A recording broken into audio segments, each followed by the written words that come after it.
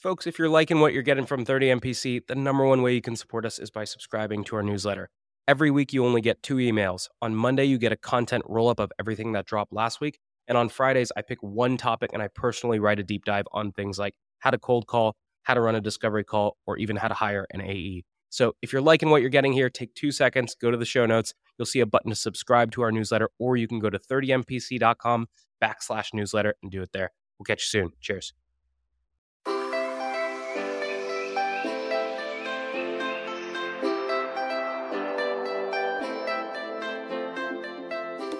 Good morning, everybody, and welcome to this episode of 30 Minutes to President's Club. My name is Armand Froke, and I'm here with my co-host, Nick Cegelski. Today, we have the one and only KD, Kevin Dorsey, Inside Sales Top 10 Sales Leader, Sales Dev Exec of the Year, and currently VP of Inside Sales over at Patient Pop, a legend in the SaaS sales space. Nick, why should people listen? Armand, we got a clinic today on really good questioning skills, which is where we spent most of the episode. But Katie's also got a pretty cool take on why understating your value and backing off actually can make you a more effective salesperson. Let's get into this thing. Awesome, guys. Killer episode for disco and for cold calling. 3, 2, 1, roll it. Today's tip to optimize your sales day is brought to you by Boomerang. If you get an email and the action required on that email is going to take you less than 2 minutes to do it on the spot. It's not worth adding it to your to-do list, having to look at the item, remember what you need to do. That's going to take you more than 2 minutes anyway, so do it on the spot, get it off your plate. Now, we documented our best templates and tips to help you optimize your sales day with our friends at Boomerang, and you can get that documentation for free at the link in the show notes. This week's actionable prospecting tactic is from 6 Sense, who shows you the prospects who are most likely to buy so you can get more meetings with fewer activities. Personalizing cold emails requires you to only change the first paragraph in a trigger template. All you have to do is tie the research to the problem you solve in paragraph 1, and then switch that out while you leave paragraphs 2 and 3, your solution and call to action, exactly the same. And so we are giving you 6 of these trigger templates with our partners at 6 Sense. The link is in the show notes. Your ZoomInfo actionable insight tactic is called Jane's Moving Up. Why? Because that's the email subject line you'll use when you get a real-time notice that your prospect Jane just got promoted. From there, in the email, explain how ZoomInfo helps rising sales leaders win their first 90 days on the job by highlighting coaching opportunities or supporting a team-wide prospecting push. And you can try out this trigger-based email template for prospect promotion and 4 other scenarios inspired by ZoomInfo's go-to-market plays. Link in the show notes. Otter AI's Autopilot for Sales gives you the freedom to sell on your discovery calls by taking notes for you. One of the best ways to deepen your discovery is to ask your prospect about the impetus behind their goals. So when a prospect tells me they want to advertise on more sales podcasts, I'll say, well, it's not every day that you wake up and decide you want to sponsor a podcast. What's causing you to even explore this in the first place?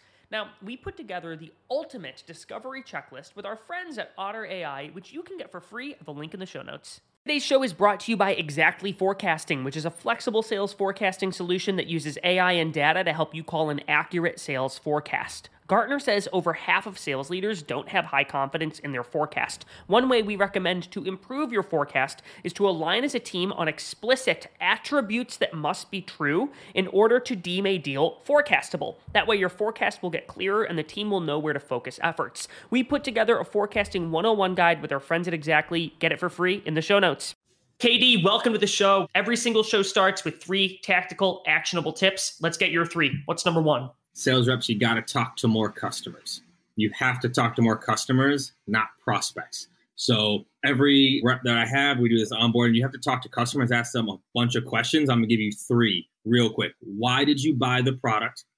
How would you describe what this product does for you? And what were you afraid of before buying? You'll learn a lot on how to do better scripting if you answer those 3 questions. What's number 2?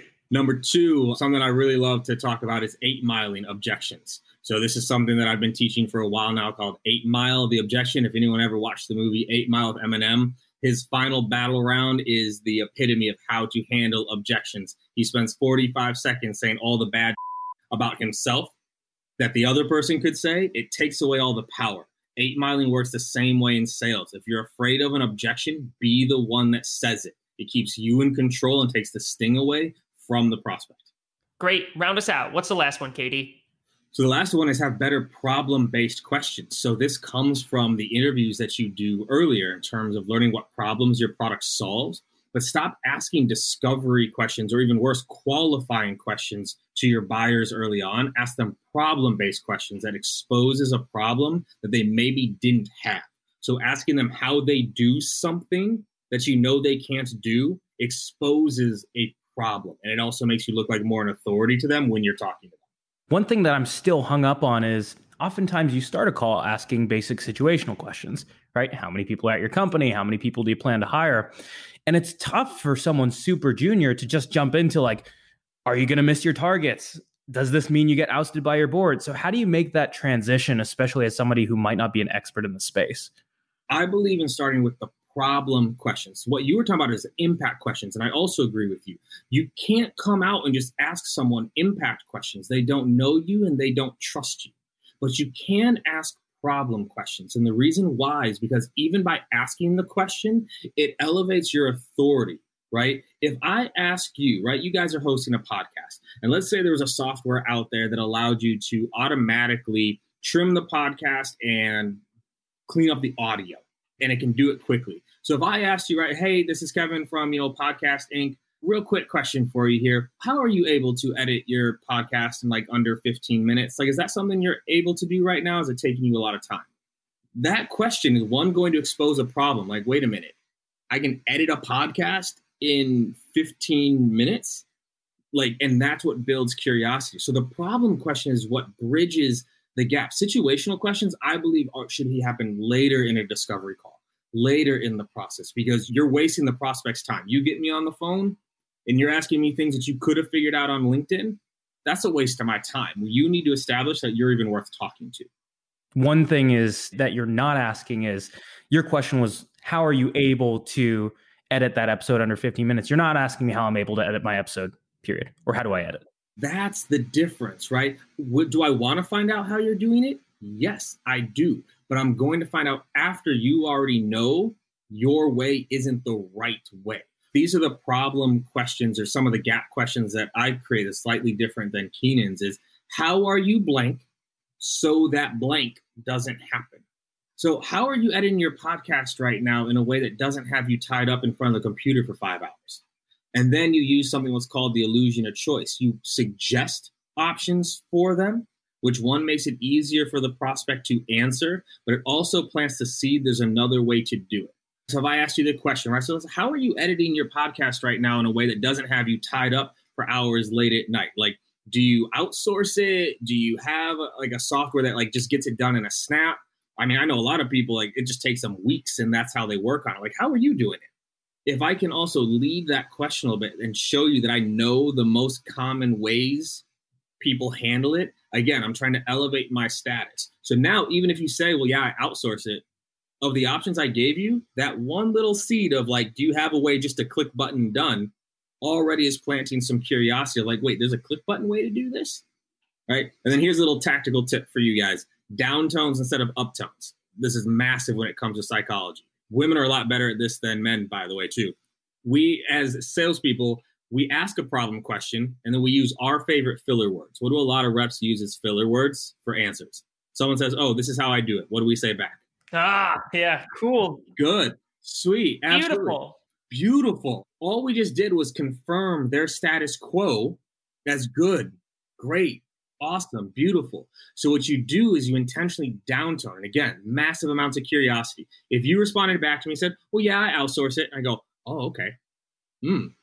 I had one rep, they called it, the bacon and eggs, called it that sizzle, right? Ooh, you outsource? Okay.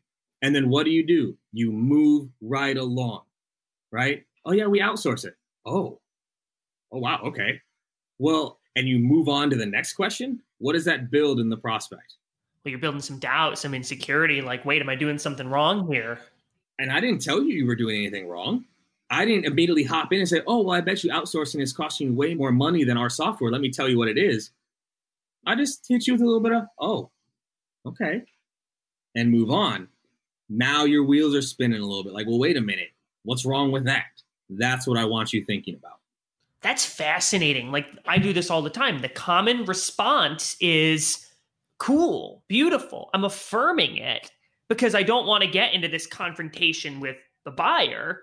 But in reality, like, you do have concerns about it and you're expressing it in a way that they're like, wait a minute, Katie, why did you say that? Like, what was that noise you just made? And I want to be clear, like, you're not a right? Like, you don't go, oh my God. Hey, Jim, you hear this guy over here? He said, he's like, no, like, you're not a about it. It's the subtleties, because like the way the subconscious works with some of decision making, you saying good, great, awesome is reaffirming what I'm doing. And the whole point of selling is to unsell them on what they're doing now, to sell them something new. If the whole discovery process, you're telling them good, great, awesome, okay, even without realizing what you're doing, you're making me feel good, great, awesome, and okay with what I'm doing right now. Get to downturns, subtle, like, interesting, okay, huh, all right, I guess, okay. That's what you're trying to do. You talked about the formula for these problem-based questions. And can you just break down that formula for me so that the listeners can go and actually build this on their own? Yes. So what you do is you look at your product first and say, what is something that your product does very well that you know your prospect probably can't do, right? So what's something your product does very well that your prospects probably can't do? Then you form a question asking how they're able to do that thing. So my earlier example was like podcast editing. Like, let's use a real example. You guys sell something. Who's got a product for me? Armand's a sales king. Let's use Armand, let's rock. You made me do this in the last one too. Okay, so we sell a product that allows people to manage their equity electronically instead of on spreadsheets, which saves them time, billable hours, and errors. So let's go one layer deeper there and just like, what's like something specific it does, right? So that's like the elevator pitch. Like, what's something that your product actually allows me to do with my equity? So, for example, if you wanted to issue a stock option to an employee, normally you'd have to go to your attorneys and call them up and pay $300 and have them draft up this agreement and then mail it in the mail and get it signed. You can essentially click a button, issue an option, do it in 30 seconds. There. So that would set up a great gap or problem question. Hey, Katie, you're a startup, so I assume you guys issue a lot of options.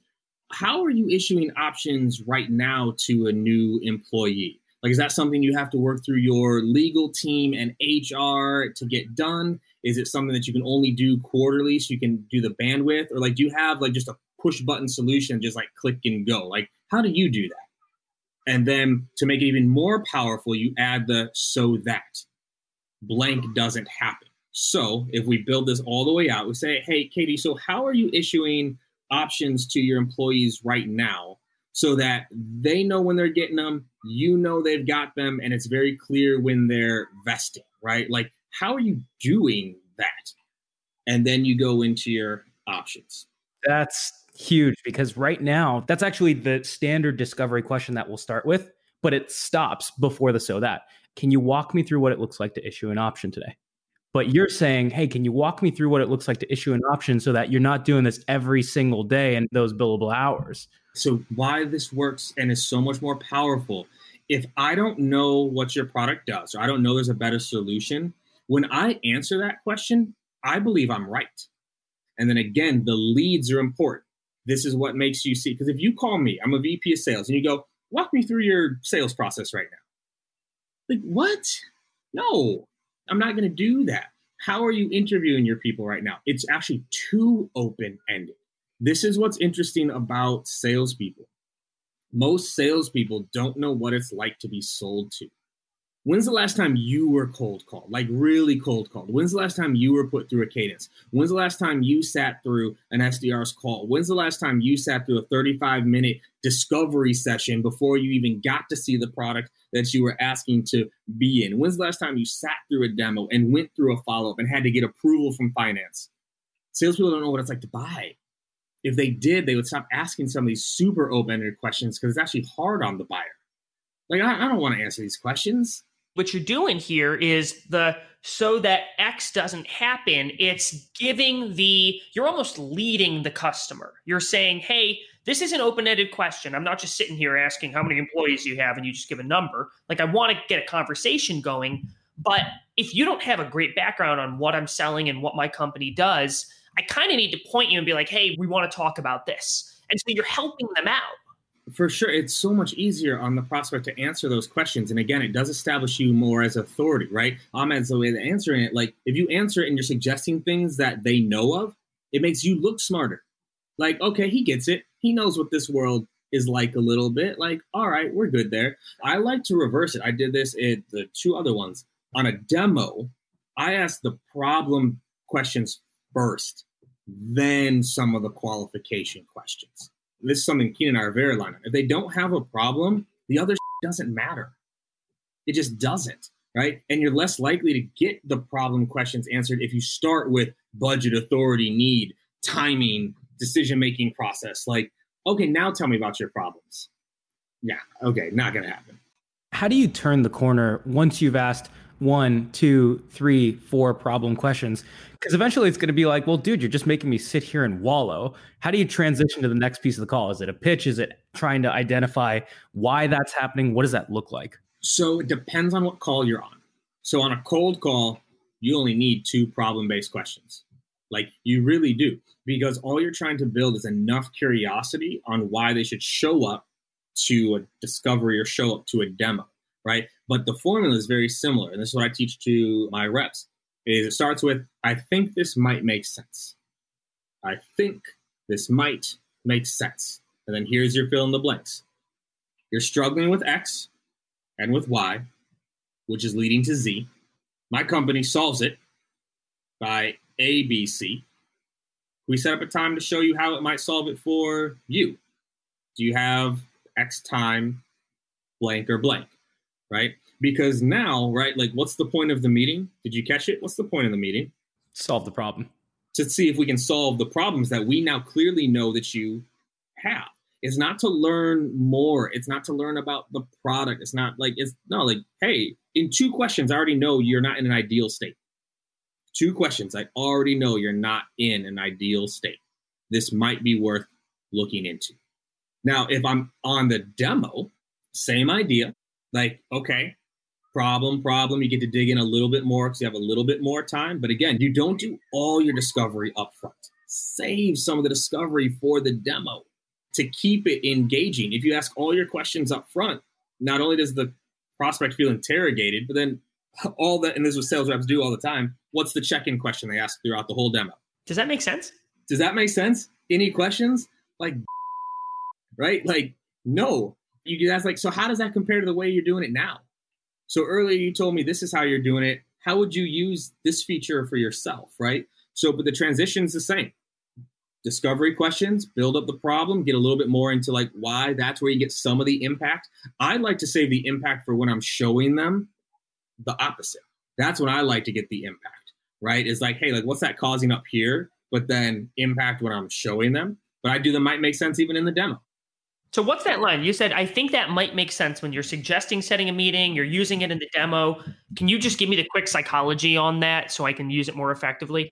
Yes. So first, you're starting with a pull statement, not a push statement, right? When you just tell people something's going to be better for them, it pushes them away. They still don't know you, right? Oh, this is going to be great. You're going to love this. This is the best product you've ever seen in your life. Okay, it's pushing them away. So when you start with, I think this might make sense. Real quick, if I stop there, where does your brain go? What are you wondering? Well, what are you thinking? Tell me a little bit more. Okay, so I'm building curiosity, right? Like the way we teach is almost like a lean back, right? Like, I think this might make sense. Okay, so we're starting with a pull first, right? Where it's like, all right, like I'm listening a little bit. Then we put the problem in front of them. This takes away the not interested objection in a big way. Like you'll always get not interested, but it's really hard to not be interested in your own problems. So I go, I think this might make sense. Like you're dealing with X, which is causing Y, right? So you can put that right in there. So if we use the podcast example, it was like, so, I mean, you're having to outsource your editing, just costing you a whole lot of money, and you probably got to send it back a few times. Plus, you got to do a whole different system to do this. Podcast Inc., we solve that. We automate it, we streamline it, we clean it up for you. In like 10th of the time, I think this might be worth you just taking a look at. See, it might be worth it. Like, do you have 30 minutes today or tomorrow to hop on another call? How does Tuesday or Thursday look? So now I'm giving you choices, but again, it's on your problems, right? And notice, how long was the pitch on Podcast Inc? 15 seconds, not a lot. You're focused on the problem more. Podcast Inc solves your problems. Can I show you how? That's the flow for a cold call. You're doing a poll statement, and then you're saying we can solve your problems. How is that different for a discovery? What does that transition look like? I ask all my reps this, and I drive them nuts, and so they'll avoid me on it. Anytime a rep comes and asks me for help on a deal, if we were on a live session, it'd be hilarious if people could call in. I was like, hey, for $500, what's the question I ask all my reps every single time of the deal? They'd all ring and call you. What's the problem they agreed they had? So now when we get into discovery, it's like you have to get them to agree they have a problem, and you do that with a bucket question. So let's use the podcast example again, right? I don't know why we're using podcasts. None of us sell podcasts, but whatever. Say, hey, so I'm talking to podcasters all day long. They generally fall into two different buckets. Either they're not able to produce enough content, or their content isn't getting enough downloads. Which one do you fall into? Within the first 5 seconds, what have you already agreed? There's a problem. You gave 2 problem options, and I'm falling into one of them. Right. And if I know my industry, for you guys, which is it? As podcasters, which ones do you have a harder time with? Getting enough content produced or getting enough downloads? It's going to be the latter. We got a ton of content here. Everyone wants to be on the show. I mean, look at you. You're here. But for the rest of the demo, what will I always bring back? You're not getting the downloads you want. Every feature I show you is going to be back to how to get you more downloads. You already told me content wasn't a problem. And this is where salespeople go wrong, is they still try to sell their whole product. I'm only going to sell the pieces of the product that I can tie back to your downloads problem. All right, Katie, we've gone through all the depths of discovery and the things that we do well and how we should be changing our mindset, but we haven't talked a lot about a ton of the bad habits. And there are a lot of bad habits that we got to break. And so if there was one thing that every sales rep out there needed to stop doing today to be more successful, what would that be? I'd say stop treating your job like a hobby. To me, most sales reps treat their jobs like a hobby. They don't treat it like a career.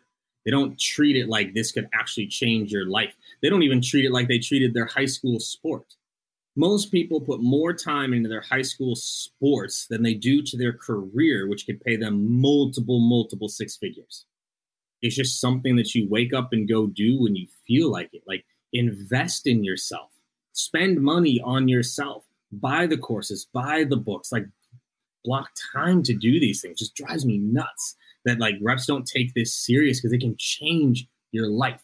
I have 10x'd my income in 10 years just by getting this sales and psychology shit down. I mean, going from making nothing on food stamps with a daughter and a wife in like a room with a roommate, right? Like to where I'm at now, all because of these stacks of books you see behind me and the mentors that I've reached out to and the courses that I bought. I used to sneak into conferences so I could watch. Right? I would dress like the wait staff just so I could go in because I couldn't afford it.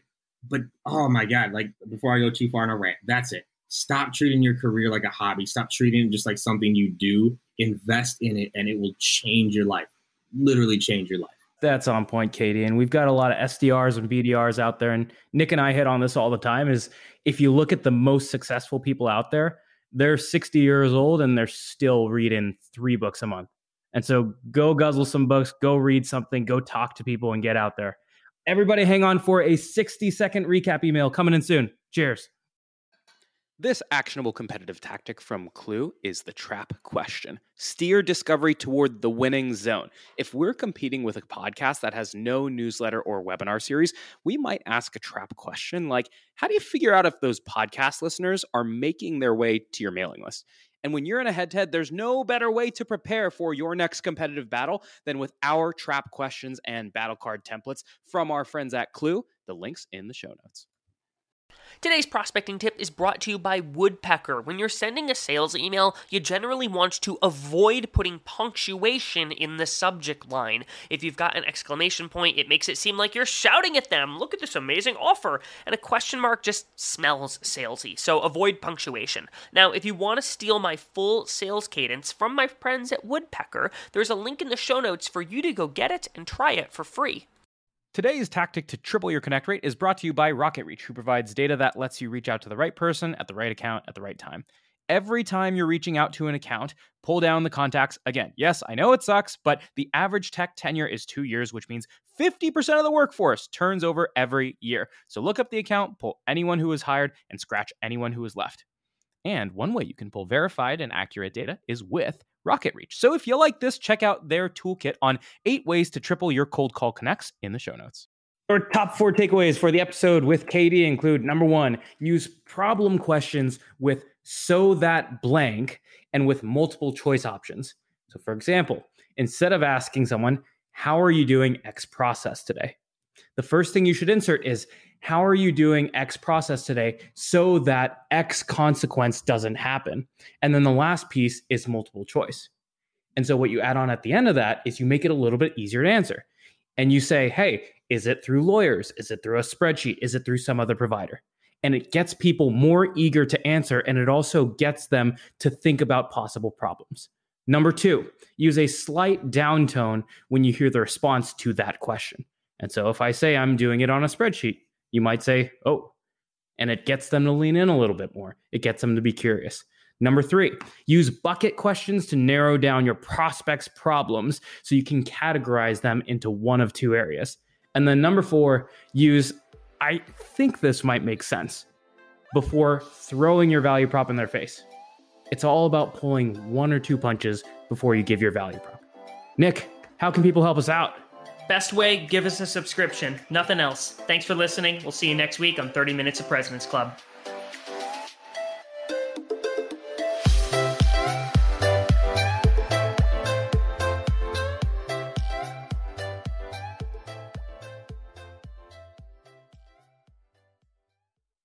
This week's actionable prospecting tactic is from 6 Sense, who shows you the prospects who are most likely to buy so you can get more meetings with fewer activities. Personalizing cold emails requires you to only change the first paragraph in a trigger template. All you have to do is tie the research to the problem you solve in paragraph 1, and then switch that out while you leave paragraphs 2 and 3, your solution and call to action, exactly the same. And so we are giving you 6 of these trigger templates with our partners at 6 Sense. The link is in the show notes. Today's show is brought to you by Exactly Forecasting, which is a flexible sales forecasting solution that uses AI and data to help you call an accurate sales forecast. Gartner says over half of sales leaders don't have high confidence in their forecast. One way we recommend to improve your forecast is to align as a team on explicit attributes that must be true in order to deem a deal forecastable. That way your forecast will get clearer and the team will know where to focus efforts. We put together a forecasting 101 guide with our friends at Exactly. Get it for free in the show notes.